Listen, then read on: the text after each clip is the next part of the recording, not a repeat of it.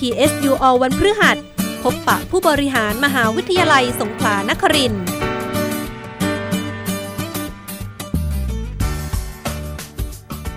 สวัสดีครับท่านผู้ฟังครับพบกันอีกครั้งนะครับกับช่วงเวลาของรายการ PSU All ซึ่งเป็นการนำเอาเรื่องราวด้านต่างๆของมหาวิทยาลัยมาพูดคุยกันในรายการนะครับทั้งด้านการบริหาร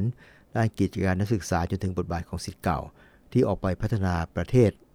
นะครับซึ่งปีนี้เป็นปีที่55แล้วนะครับในช่วงเวลา 20:15 น.ของทุกวันนะครับสำหรับวันนี้นะครับพฤหัสบดีเป็น PSU All ช่วงพบผู้บริหารมหาวิทยาลัยนะครับซึ่งก็จะนำท่านผู้ฟังไปพบกับผู้บริหารและก็โครงการต่างๆที่ท่านรับผิดชอบนะครับเมื่อระหว่างวันที่ 16-17 มิถุนายนนะครับมหาวิทยาลัยสงขลานครินทร์ของเราก็ได้มีการจัดประชุมวิชาการเพื่อต้องการพัฒนาคุณภาพการจัดการเรียนการสอนให้เกิดสมรรถนะแก่ผู้เรียนเป็นหลักหรือว่าชื่อการประชุมก็ PSU Education Conference นะครับซึ่งปีนี้ก็เป็นปีที่ 10 แล้วในการจัดครั้งนี้นะครับที่จัดก็เพราะว่าเราเห็นถึงความสำคัญของการพัฒนาการเรียนการสอนนะครับเพื่อให้ส่วนนี้ของเราเนี่ยมีประสิทธิภาพสูงขึ้นนะครับผ่านการแลกเปลี่ยนเรียนรู้แล้วก็แบ่งปันประสบการณ์ในการจัดการเรียนการสอนการวิจัยระหว่างคณาจารย์บุคลากรทางการศึกษาและก็นักศึกษานะครับแล้วก็จะเป็นเวทีของการสัมมนาแลกเปลี่ยนความคิดเห็นแบ่งปันประสบการณ์เพื่อให้เกิดการเรียนรู้เกิดการพัฒนาในหลากหลายสาขาวิชาทั้งมนุษยศาสตร์สังคมศาสตร์วิทยาศาสตร์เทคโนโลยีและก็วิทยาศาสตร์สุขภาพเพื่อการนำไปใช้ในการจัดการเรียนการสอนและก็การวิจัยของคณาจารย์บุคลากรนักศึกษาให้มีประสิทธิภาพยิ่งขึ้นนะครับในปีนี้นะครับ PSU Education Conference ก็จะจัดในหัวข้อ Upskilling and Upscaling for Future Innovation Higher Education Quality นะครับโดยมีวิทยากรร่วมในการบรรยาย7ท่านด้วยกันหนึ่งในนั้นก็คือศาสตราจารย์ดร.พีรพงษ์ทีฆสกุลท่านเป็นอดีตรองอธิการบดีฝ่ายวิจัยของสงขลานครินทร์นะครับปัจจุบันท่านก็เป็นกรรมการผู้ทรงคุณวุฒิในคณะกรรมการส่งเสริมวิทยาศาสตร์วิจัยและนวัตกรรมนะครับแล้วก็เป็นประธานอนุกรรมการด้านการพลิกโฉมมหาวิทยาลัยของสำนักงานคณะกรรมการการอุดมศึกษาด้วยนะครับโดยหัวข้อที่ท่านมาบรรยายก็เป็นเรื่องเกี่ยวกับท่านโดยตรงก็คือเรื่องของ Reinventing University นะครับจุดเปลี่ยนมหาวิทยาลัยไทยพลิกโฉมเพื่อความเป็นเลิศและสร้างกำลังคนขั้นสูงตามความต้องการของประเทศนะครับหลายท่านคงจะทราบนะครับว่ากระทรวงอว.หรือว่ากระทรวงการอุดมศึกษาวิทยาศาสตร์วิจัยและนวัตกรรมเนี่ยกำลังเดินหน้าผลักดันโครงการพลิกโฉมมหาวิทยาลัยเพื่อให้สถาบันอุดมศึกษาทั่วประเทศมีการปฏิรูปทั้งงานหลักสูตรการสอนให้ทันกับการเปลี่ยนแปลงทางสังคมนะครับแล้วก็ให้สามารถผลิตบุคลากรคุณภาพสูงมุ่งตอบสนองความต้องการของตลาดเพื่อเพิ่มขีดความสามารถของการแข่งขันให้กับประเทศนะครับพร้อมกับยกระดับคุณภาพมหาวิทยาลัยไทยให้ทัดเทียมนานาชาติเพื่อเป็นกลไกสำคัญในการขับเคลื่อนประเทศสู่ยุค 4.0 ได้อย่างสมบูรณ์นะครับที่ต้องเป็นเรื่องของมหาวิทยาลัยก็เพราะว่ารัฐบาลก็เห็นว่าภาคการศึกษานั้นมีความสำคัญต่อการพัฒนาประเทศอย่างมากนะครับเป็นพื้นฐานสำคัญในการส่งเสริมและก็ยกระดับคุณภาพชีวิตประชากรให้มีคุณภาพการพลิกโฉมมหาวิทยาลัยหรือว่า Reinventing University จึงเป็นกุญแจสำคัญที่ทำให้เกิดการปฏิรูประบบอุดมศึกษาเพื่อให้มหาวิทยาลัยมีความเป็นเลิศสามารถผลิตบัณฑิตที่เชื่อมโยงกับความต้องการของประเทศพร้อมขับเคลื่อนการเปลี่ยนแปลงไปในทิศทางใหม่มีการพัฒนาคุณภาพการเรียนการสอนการพัฒนาทักษะอาจารย์เพื่อให้สามารถตอบสนองต่อการเรียนในศตวรรษที่ 21 นะครับพร้อมกันนี้ก็ยังเป็นการยกระดับมหาวิทยาลัยไทยให้มีมาตรฐานทัดเทียมในระดับนานาชาตินะครับโดยมหาวิทยาลัยก็จะใช้ความรู้ความสามารถและก็ศักยภาพของตนอย่างมีประสิทธิภาพตามกลุ่มยุทธศาสตร์ที่เรามีความถนัดและก็เชี่ยวชาญ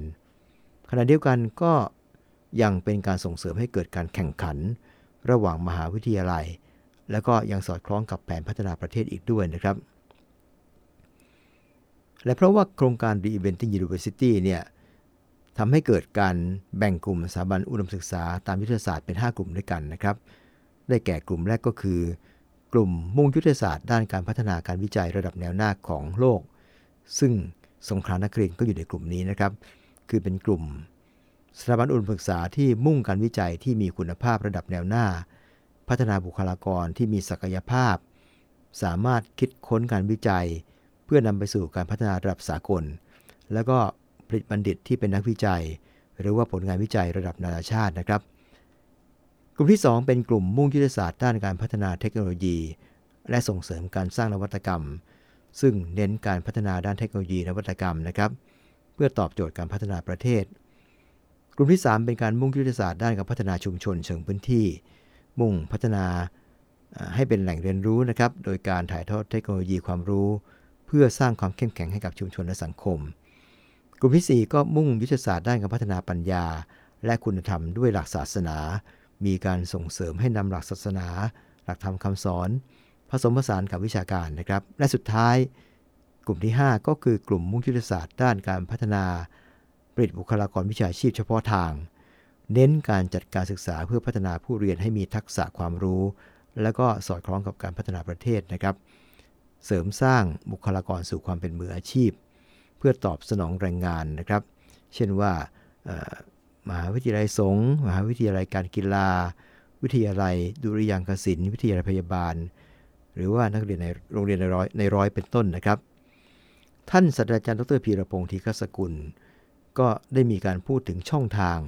ในการพลิกโฉมมหาวิทยาลัยซึ่งมีอยู่4ช่องทางด้วยกันก็คือเรื่องของคนโดยพัฒนาคุณภาพการเรียนการสอนเรื่องคลังสมองโดยการพัฒนาและแสวงหาบุคลากรเรื่องการสร้างความเป็นนานาชาติเรื่องการบริหารงานวิจัยและนวัตกรรมและก็เรื่องของการสร้างช่องทางความร่วมมือโดยที่เกี่ยวข้องกับ upskilling และ upscaling ก็น่าจะเป็นใน2ข้อแรกนะครับก็คือการพัฒนาคุณภาพการเรียนการสอนและการพัฒนาและแสวงหาบุคลากรนะครับครับมาฟังส่วนหนึ่งของการบรรยายเรื่อง Reinventing University จุดเปลี่ยนมหาวิทยาลัยไทยพลิกโฉมเพื่อความเป็นเลิศและสร้างความเป็นคนขั้นสูงตามความต้องการของประเทศของศาสตราจารย์ดร.พีรพงษ์ ธีฆสกุลท่านประธานอนุกรรมการด้านการพลิกโฉมมหาวิทยาลัยของสำนักงานคณะกรรมการการอุดมศึกษาครับจุดเปลี่ยนของมหาวิทยาลัยไทยเนี่ยมันมามีที่ไปที่มาเนี่ยก็สัก 5-6 ปีที่ผ่านมานะครับตั้งแต่รัฐบาลประกาศนโยบาย Thailand 4.0 นะครับที่ต้องการที่จะขับเคลื่อนประเทศโดยใช้องค์ความรู้ใช้value based economy นะครับแล้วก็มองซ้ายมองขวาก็มีมหาวิทยาลัยที่เป็นที่พึ่งหลักนะครับที่จะมาช่วยกันในการทำงานตรงนี้ได้นะครับจึงเป็นที่ไปที่มาแล้วก็เมื่อมองไปแล้วเนี่ยอย่างไรก็ตามมหาวิทยาลัยจำเป็นต้องมีการเปลี่ยนแปลงเยอะมากที่จะไปขับเคลื่อนประเทศตามความต้องการของประเทศเนี่ยนะครับจึงเป็นที่ไปที่มาว่าเราต้องมีการพลิกโฉมนะครับการพลิกโฉมเนี่ยก็คือเน้นเพื่อสร้างความเป็นเลิศให้มหาวิทยาลัยซึ่งมหาวิทยาลัยก็มีความเป็นเลิศอยู่แล้วแต่ว่าความเป็นเลิศเนี่ยอาจจะต้องดูแล้วก็โฟกัสให้มากขึ้นนะครับแล้วก็ผลิตกำลังคนขั้นสูงนะครับซึ่งปัจจุบันมหาวิทยาลัยก็ทำอยู่แล้วแต่มันต่อท้ายด้วยตามความต้องการของประเทศซึ่งทีนี้มหาวิทยาลัยเนี่ยจะไปทำตรงนั้นได้ถูกคาดหวังให้เป็นฟอร์ฟอนต์ในการขับเคลื่อนประเทศเนี่ยนะฮะมหาวิทยาลัยก็ต้องทำในสิ่งที่ตัวเองถนัดนะครับถ้ามหาวิทยาลัยไปทำในสิ่งที่ตัวเองไม่ถนัดเนี่ยทำอย่างไรเนี่ยมันก็ยากที่จะไปสู่ตรงนั้นนะครับเพราะฉะนั้นอันนี้ก็เป็นคีย์เวิร์ดสำคัญอันหนึ่งนะครับทีนี้ทำไมถึงต้อง reinvent ทำไมต้องพลิกโฉมมหาวิทยาลัยทำไมต้องเปลี่ยนแปลงทำไมต้องปฏิรูปทำไมต้อง transform นะครับนะฮะเป้าหมายหลักๆของการพลิกโฉมมหาวิทยาลัยเนี่ยอย่างที่บอกแล้วว่าเราถูกคาดหวังให้เป็นforefront ในการขับเคลื่อนประเทศเพราะฉะนั้นการพลิกโฉมมหาวิทยาลัยเนี่ยก็คือเป็นส่วนหนึ่งในการที่จะช่วยไปพลิกโฉมประเทศนั่นเองนะครับไม่ใช่พลิกโฉมมหาวิทยาลัยเพื่อมหาวิทยาลัยเพียงอย่างเดียวนะครับแต่เพื่อไปพลิกโฉมประเทศนะครับเพราะว่าปัจจุบันเนี่ยอันนี้ถอดมาจากท่านของท่านสุวิทย์ เมษินทรีย์อดีตรัฐมนตรีท่านแรกของกระทรวงอว.นะครับที่ท่านพูดถึงเรื่องโลกเปลี่ยนแล้วก็ไทยต้องปรับนะครับเพราะว่าปัจจุบันเนี่ยเรามีdisruption ที่เกิดขึ้นมากมายเลยไม่ว่าจะเป็น Digital Disruption ที่เกิดขึ้นในระยะ10 ปีที่ผ่านมานะครับซึ่งทำให้เราเปลี่ยนไปอย่างรวดเร็วแต่มันก็ไม่รวดเร็วเท่ากับไอ้2-3 ปีที่ผ่านมาที่เกิด COVID Disruption ใช่ไหมครับทีนี้อนาคตมันจะมี disruption อะไรอีกเราก็ไม่รู้แต่ทีนี้เราจะตั้งรับมันหรือจะต่อกรกับมันเนี่ยมันก็ต้องใช้อะไรที่เป็นองค์ความรู้ในนี้เราพูดถึงเรื่องของ innovation หรือนวัตกรรมนะครับทีนี้การที่จะมี innovation ได้เราก็ต้อง reinvent ใช่ไหมครับต้องพลิกโฉมต้องเปลี่ยนแปลงไม่อย่างนั้นเราทำแบบเดิมๆมันก็จะไม่มีนวัตกรรมเกิดขึ้นไม่ว่านวัตกรรมทางด้านการเรียนการสอนการผลิตคนหรือนวัตกรรมด้านอื่นๆนะครับภาพนี้ฉายเห็นว่าเมื่อมีดีมานด์แล้วเราจะไปช่วยกันพลิกโฉมประเทศเนี่ยไอ้ส่วนข้างบนเนี่ยมันจึงนำมาสู่การที่เราจะพลิกโฉมมหาวิทยาลัยข้างล่างนี่เองนะครับไอ้กรอบข้างล่างเนี่ยเป็นหลักคิดของการที่จะพลิกโฉมมหาวิทยาลัยซึ่งก็จะเน้นในเรื่องของการทำงานร่วมกันนะครับเป็นเครือข่าย4 ภาคส่วนนะครับ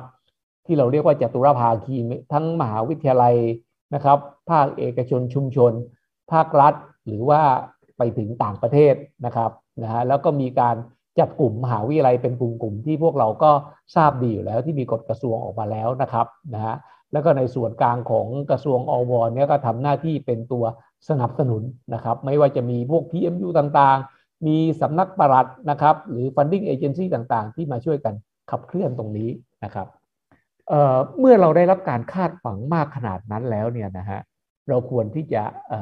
ทำอย่างไรบ้างนะครับเราถูกคาดหวังว่าให้เกิดการเปลี่ยนแปลงให้เกิดการพลิกโฉมเพราะฉะนั้นสิ่งที่เราต้องทำเนี่ยก็คือเราไม่ควรที่จะทำอะไรแบบเดิมๆค่อยเป็นค่อยไปแบบเดิมๆมันต้องทำแบบก้าวกระโดดนะครับก้าวกระโดดถ้าเราทำแบบเดิมๆมันก็เหมือนเดิมมันก็ไม่มีอะไรเปลี่ยนแปลงแต่ถ้าเราก้าวกระโดดเกิด transformation เนี่ยมันก็จะช่วยทำให้เกิดการเปลี่ยนแปลงตรงนั้นได้นะครับแล้วก็บทบาทของมหาวิทยาลัยเนี่ยนอกจากความสามารถในการที่จะสนับสนุนใครมาขอให้ทำอะไรเราทำได้ต้องมี power to lead อันนี้สำคัญมากก็คือต้องสามารถชี้นำสังคมชี้นำประเทศได้นะครับเอาล่ะทีนี้เมื่อเราพูดถึงดีมานด์เนี่ยตอนนี้ประเทศก็มีนโยบายนะครับเศรษฐกิจที่เรียกว่า BCG นะครับผมจะไม่ลงในรายละเอียดเพราะว่าเรามีเวลาไม่เยอะนะครับ BCG เนี่ยเป็นพื้นฐานที่สำคัญของประเทศใช้ความหลากหลาย2 อย่างนะครับที่เป็นจุดเด่นของประเทศก็คือความหลากหลายทางชีวภาพซึ่งประเทศไทยเนี่ยมีความหลากหลายทางชีวภาพสูงมากและอีกอันหนึ่งก็คือความหลากหลายทางวัฒนธรรมนะครับแล้วก็มาสร้างเป็นพีระมิดอยู่4 อัน 4 เรื่องนะครับใน4 ด้านหลักๆก็คือด้านเกษตรอาหารสุขภาพการแพทย์นะครับแล้วก็พลังงานวัสดุชีวภาพแล้วก็สุดท้ายก็คือเรื่องของการท่องเที่ยวแล้วก็creative economy นะครับในแต่ละเรื่องเนี่ยนะครับจะออกมาในรูปของพีระมิดเนี่ยก็คือจะเริ่มจากฐานที่กว้างซึ่งแน่นนะครับแล้วก็ผู้ที่เกี่ยวข้องเนี่ยเยอะนะครับถ้าด้านเกษตรเนี่ยก็เรื่องของเกษตรแม่นยำเรื่องของ smart farming เรื่องของ precision agriculture พวกนั้นนะครับจนไปถึงยอดพีระมิดที่เราต้องการเน้นให้เกิดมูลค่าสูงในการขับเคลื่อนประเทศเหล่านี้เนี่ยต้องการกำลังคนนะครับที่มีความสามารถสูงนะครับผมก็คงไม่ลงรายละเอียดในภาพนี้มากนะครับแต่จะชี้ให้เห็นว่าในโมเดลของ BCG เนี่ยในสถาบันการศึกษาเนี่ยจะเกี่ยวข้องในทุกเรื่องเลยตั้งแต่4 ตัวที่เป็น driver ซ้ายมือกับ4 ตัวที่เป็น enabler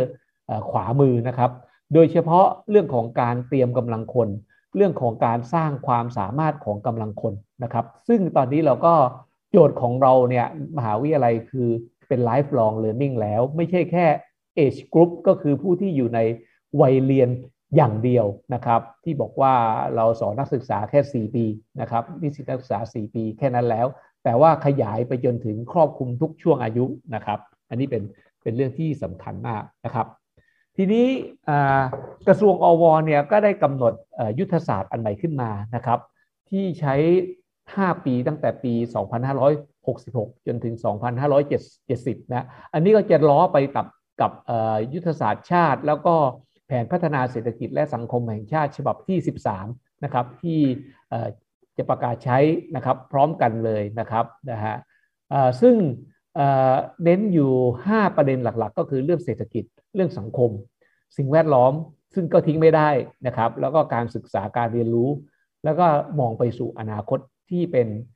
ระยะไกลหน่อยก็คือไม่ได้มองแค่สั้นอย่างเดียวนะครับนะฮะแล้วก็วิสัยทัศน์เป้าประสงค์เนี่ยก็จะเห็นชัดเจนว่าต้องการที่จะร่วมกันพลิกโฉมประเทศนะครับยกระดับความสามารถในการแข่งขันนะครับของประเทศด้วยเศรษฐกิจที่เรียกว่าเป็น value based economy นะครับเป้าประสงค์หลักๆเนี่ยก็เกี่ยวข้องกับเราอยู่แล้วนะเพราะว่าอยู่ในกระทรวงเนี่ยก็คือเรื่องของคนใช่ไหมต้องการยกระดับคนไทยให้มีสมรรถนะและก็ทักษะสูงขึ้นนะครับแล้วก็เศรษฐกิจเนี่ยสามารถแข่งขันได้สังคมไทยมีการพัฒนาที่ยั่งยืนเหล่านี้ต้องอาศัยคนที่มีความรู้ความสามารถมีทักษะทั้งนั้นเลยนะครับนะฮะอันนี้ก็เป็นพีระมิดที่เป็นยุทธศาสตร์ของกระทรวงอวนะครับซึ่งก็จะมีอยู่4ยุทธศาสตร์ล่างสุดเนี่ยจะเกี่ยวข้องกับมหาวิทยาลัยโดยตรงก็คือเรื่องของการพัฒนากำลังคนซึ่งเหล่านี้เนี่ยจะนำไปสู่การลงไปสู่แผนปฏิบัตินะครับส่วนยุทธศาสตร์1 2 3เนี่ยจะเน้นเรื่องของการขับเคลื่อนเศรษฐกิจขับเคลื่อนสังคมแล้วก็เรื่องของการมองอนาคตนะครับนะซึ่งล้อไปตามไอ้เป้าประสงค์เมื่อกี้นะครับทีนี้พอพูดถึงเรื่องของการพลิกโฉมมหาวิทยาลัยพวกเราที่เป็นคนฟังเนี่ยส่วนใหญ่ก็เป็นบุคลากรใช่ไหมครับนะฮะถ้าเป็นผู้บริหารเนี่ยก็จะฟังมาหลายรอบแล้วก็จะเข้าใจค่อนข้างดีนะครับแต่บุคลากรเนี่ยเป็นไดรเวอร์ที่สำคัญในมหาวิทยาลัยถ้าเข้าใจตรงนี้เนี่ยก็จะสามารถร่วมกันขับเคลื่อนมหาวิทยาลัยได้แต่ถ้าบุคลากรไม่เข้าใจหรือไม่มีการสื่อสารที่ดีเนี่ยนะครับผู้บริหารไปทางหนึ่งบุคลากรไปอีกทางหนึ่งมันก็ไม่เกิดซินเนอร์จีนะครับงั้นพอพูดถึงเรื่องของการพลิกโฉมมหาวิทยาลัยเนี่ย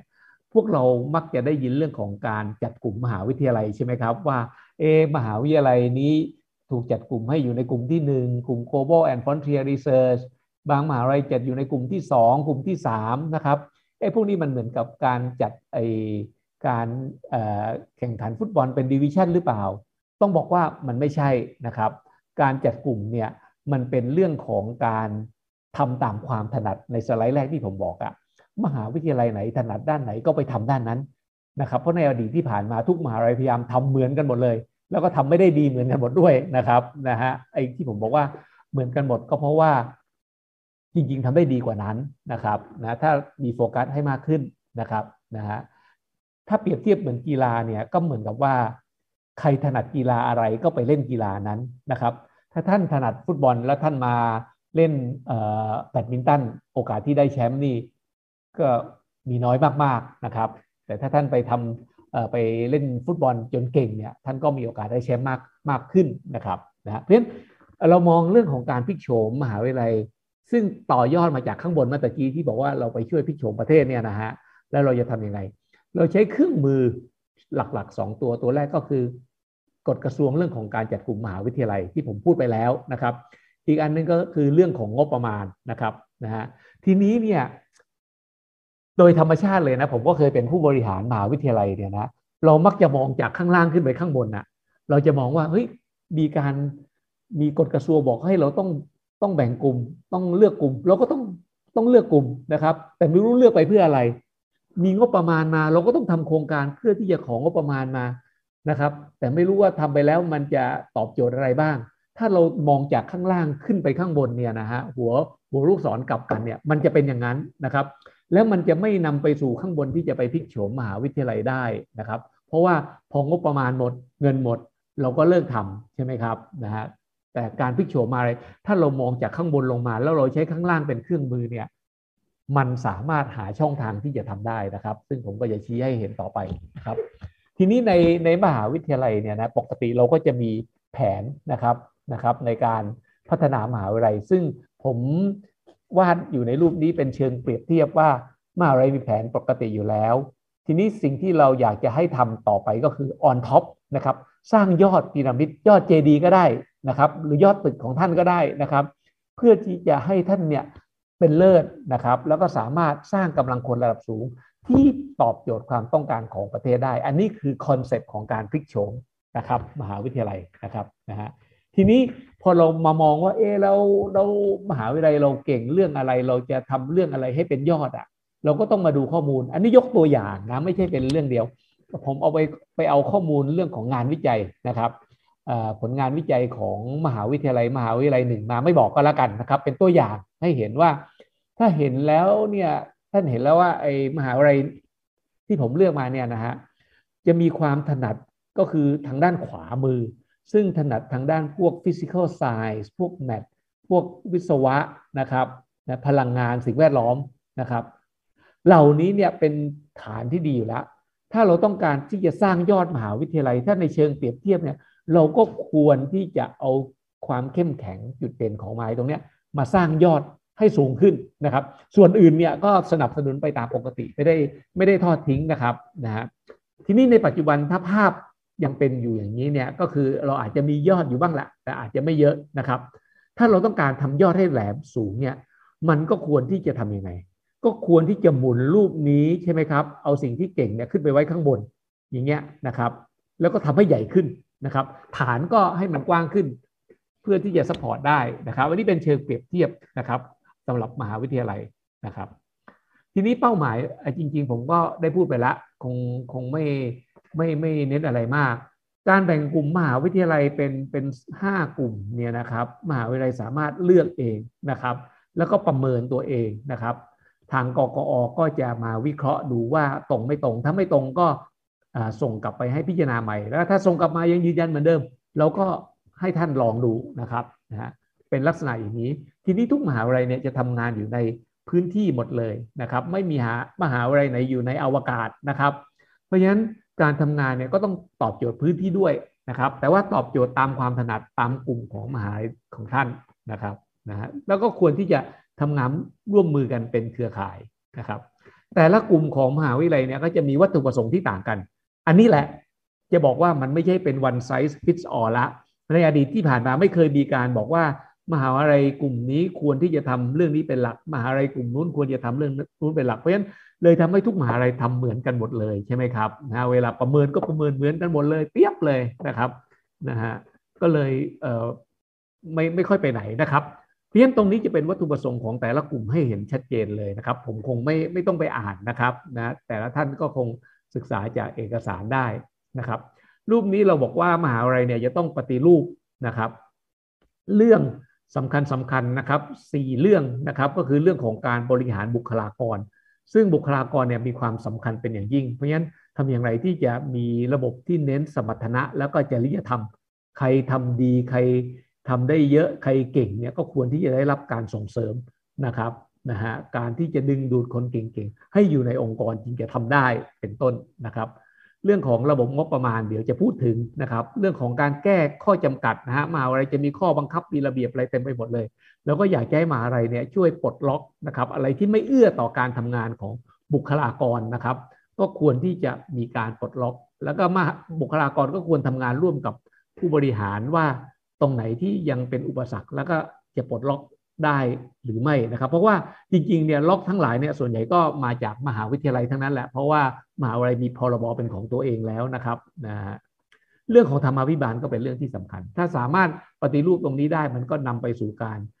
สร้างฟาวเดชั่นที่สำคัญให้กับมหาวิทยาลัยนะครับทีนี้พอพูดถึงเรื่องงบประมาณเนี่ยผมจะให้ข้อมูลให้เห็นภาพนิดหนึ่งนะครับว่าในส่วนของมหาวิทยาลัยเนี่ยจะมีงบประมาณอยู่หลายส่วนนะครับเพราะว่าการบริหารหรือว่าการทำงานเนี่ยมันต้องใช้งบประมาณนะใช้คนใช้งบประมาณนะครับแต่ต้องมีทิศทางที่ชัดเจนนะครับงบประมาณหลักๆนะฮะถ้าเป็นส่วนซ้ายมือเนี่ยส่วนที่เกี่ยวข้องกับอุดมศึกษาการสร้างคนเนี่ยนะครับมันมีพรบการอุดมศึกษาที่มีมาตรางบประมาณเนี่ยอยู่4 หมวดก็คือ4 อนุนะครับใน1 มาตราก็คือมาตรา45นะครับอันแรกก็คือเรื่องของบุคลากรนะครับอันที่2ก็คืองบดำเนินการและอันที่3เนี่ยเป็นอันที่เกิดขึ้นมาใหม่ก็คือเรื่องของการอุดหนุนเพื่อสร้างความเป็นเลิศและผลิตกำลังคนระดับสูงที่เราเอามาใช้ในการขับเคลื่อนโครงการพลิกโฉมมหาวิทยาลัยนะครับนะฮะทีนี้มหาวิทยาลัยไม่ได้มีงบประมาณแผ่นดินแค่นั้นเองนะครับอันนี้เป็นงบประมาณแผ่นดินมหาวิทยาลัยยังมีงบประมาณในส่วนที่เป็นเงินรายได้นะครับที่เรียกว่าเงินนอกงบประมาณเพราะฉะนั้นส่วนของมหาวิทยาลัยจะมีเงินอยู่2 ก้อนหลักๆนะครับถ้าเป็นเงินฝั่งของมหาวิทยาลัยเองเนี่ยนะครับคืองบประมาณแผ่นดินกับเงินรายได้นะครับซึ่ง พี่แซมก็บอกแล้วว่าอย่าไปพึ่ง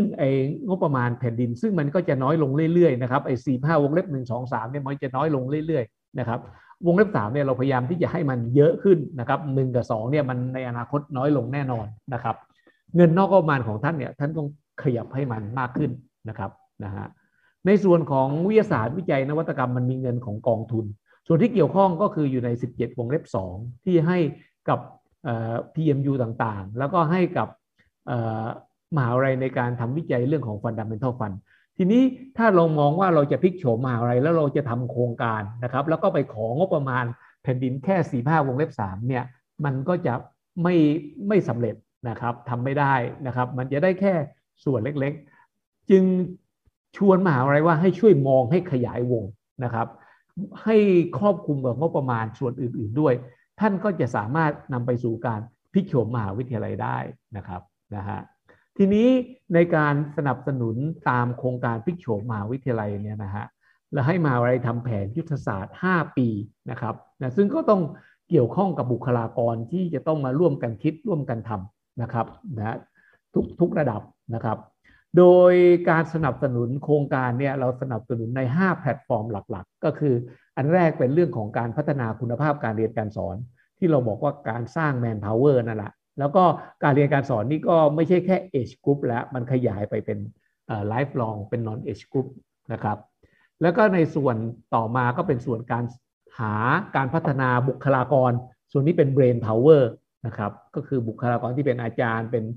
สายสนับสนุนทำอย่างไรที่จะพัฒนาหาบุคลากรที่เก่งๆที่ดีๆเข้ามาทำงานร่วมกับเรานะครับอันที่3เรื่องการขับเคลื่อนความเป็นนานาชาติ global perspective นะครับอันที่4เรื่องของการบริหารงานวิจัยและนวัตกรรมนะครับซึ่งไม่ใช่เป็นการสนับสนุนการวิจัยแต่ว่าพัฒนาระบบการบริหารมหาวิทยาลัยในเชิงของงานวิจัยนะครับเพื่อที่จะไปดึงงบประมาณวิจัยจากทั้งเอกชนจากกองทุนวิจัยต่างๆเข้ามาเป็นฟันดิ้งให้กับการขับเคลื่อนมหาวิทยาลัยได้นะครับแล้วก็สุดท้ายการสร้างความร่วมมือกับภาคส่วนต่างๆกับภาคเอกชนที่พี่แซมพูดถึงเมื่อกี้นะครับกับภาคประชาสังคมนะครับหรือกับต่างประเทศนะครับก็จะเป็นเรื่องของ engagement นะครับผมจะยกตัวอย่างโครงการที่สนับสนุนเป็นตัวอย่างให้ฟังสักอันเดียวก็แล้วกันนะครับก็คือในแพลตฟอร์มที่1นะครับ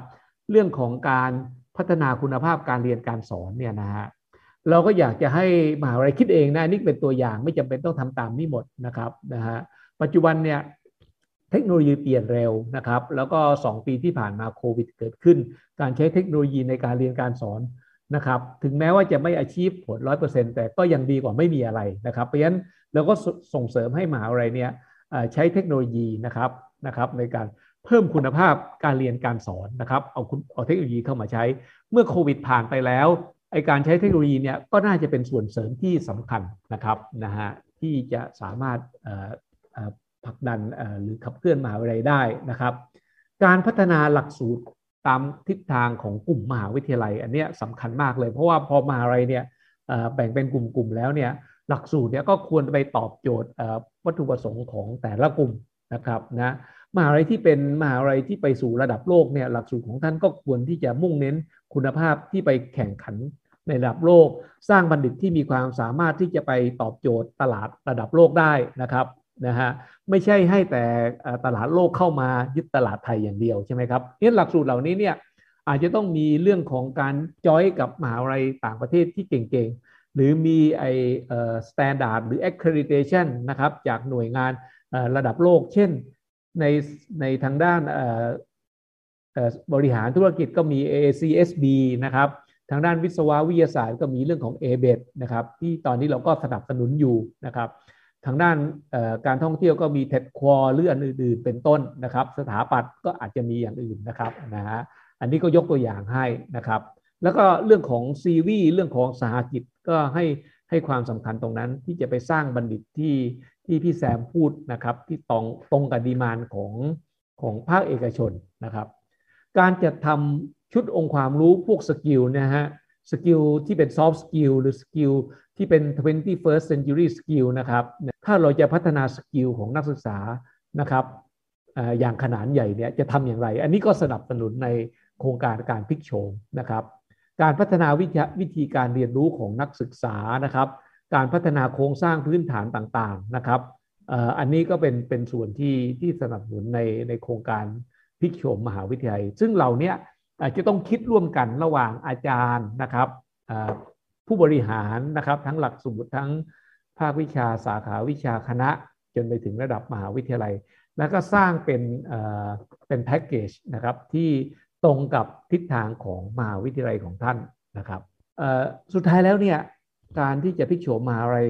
ได้เนี่ยหรือไม่ได้ขึ้นอยู่กับผมไม่ได้ขึ้นอยู่กับผู้บริหารนะครับแต่ขึ้นอยู่กับบุคลากรทุกท่านที่จะร่วมกันแล้วก็ที่สำคัญที่สุดคือ mindset จะต้องเปลี่ยนนะครับนะฮะถ้าฟังไปแล้วmindset ยังไม่เปลี่ยนและยังทำอยู่แบบเดิมเนี่ยนะฮะเราพลิกโฉมอะไรไม่ได้หรอกครับถ้าจะพลิกโฉมได้เนี่ยมันต้องเปลี่ยน mindset ในการทำงานอ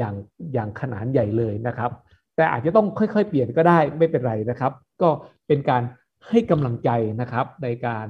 ทำงานตรงนี้นะครับแล้วเราก็หวังว่าจะได้เห็นมหาวิทยาลัยนะครับซึ่งผมก็เป็นบุคลากรของมหาวิทยาลัยเนี่ยดีขึ้นนะครับแล้วก็ประเทศชาติก็จะดีขึ้นด้วยนะครับปัจจุบันเนี่ยการสนับสนุนจากส่วนกลางเนี่ยมีเยอะมากเลยนะครับแล้วก็เราเนี่ยพบว่าการเปลี่ยนแปลงในมหาวิทยาลัยเนี่ยยังค่อนข้างช้าโดยเฉพาะบุคลากรนะครับที่พี่แซมพูดเรื่องของ Talent Mobility โครงการอื่นๆเนี่ยเราก็พบว่ายังเป็นกลุ่มเดิมๆที่ทำอยู่นะครับเรายังพบว่าอาจารย์ในมหาวิทยาลัยเนี่ยส่วนหนึ่งอาจจะเป็นส่วนใหญ่ด้วยยังถนัดยังชอบทำงานอยู่ในมหาวิทยาลัยแล้วไม่ออกไปข้างนอกนะครับนะส่วนนี้เป็นส่วนที่ถ้าเราจะเปลี่ยนเนี่ยก็คือเราต้องไปคุยกับสเต็กโฮลเดอร์ให้มากขึ้นนะครับแล้วก็หาแนวทางในการทำงานร่วมกันนะครับอนาคตมันถึงจะตอบโจทย์ที่พูดมาได้นะครับเข้าใจว่ามหาวิทยาลัยเนี่ยก็จะมีกลยุทธ์ต่างๆนะครับในการที่จะขยับตรงนี้อยู่แล้วนะครับนะผมคิดว่าความร่วมไม้ร่วมมือในมหาวิทยาลัยทุกองค์คาพยพเนี่ยมีความสำคัญแต่สเต็ปแรกก็คือต้อง change mindset ก่อนนะครับบุคลากรเนี่ยเป็นองค์คาพยพที่สำคัญนะฮะโดยที่ผ่านมาเนี่ยมักจะถูกมองข้ามนะครับผมคิดว่าถ้าผู้บริหารมหาวิทยาลัยมาฟังเนี่ยต้องให้ความสำคัญบุคลากรสายสนับสนุนเยอะๆเลยนะครับบุคลากรสายสนับสนุนเนี่ยจริงๆจะเกี่ยวข้องโดยตรงโดยอ้อมนะครับที่เกี่ยวข้องโดยตรงก็อาจจะเป็นบุคลากรที่ทำงานตรงๆอย่างเช่นเป็นนักวิทยาศาสตร์ซึ่งทำงานร่วมกับอาจารย์ใช่ไหมครับอันนี้จะเกี่ยวข้องโดยตรงก็ควบคู่ไปกับอาจารย์นะครับแต่ถ้าโดยอ้อมเนี่ยก็คือค่อยๆสนับสนุนอยู่ข้างหลังนะครับนะฮะทีนี้ส่วนของบุคลากรสายสนับสนุนเนี่ยที่ผมอยากจะให้เกิดการเปลี่ยนแปลงเนี่ยก็คือเปลี่ยนแปลงความคิดนะครับ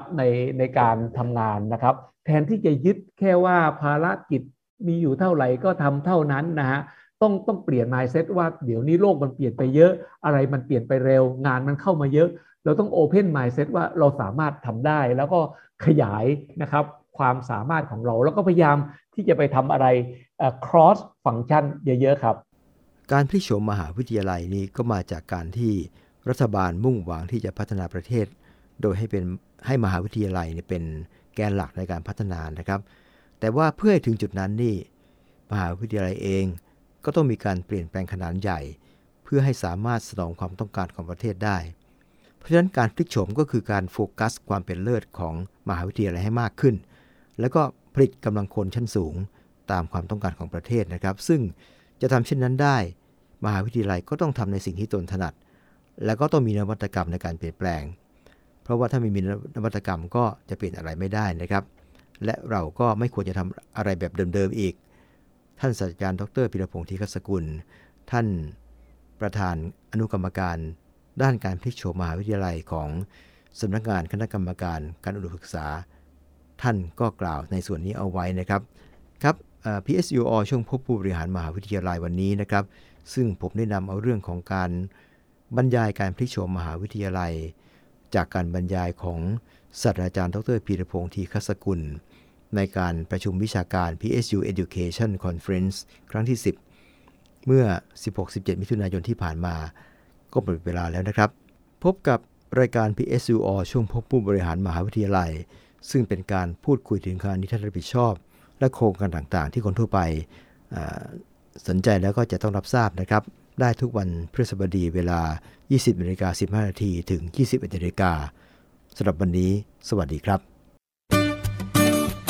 PSUO วันพฤหัสพบปะผู้บริหารมหาวิทยาลัยสงขลานครินทร์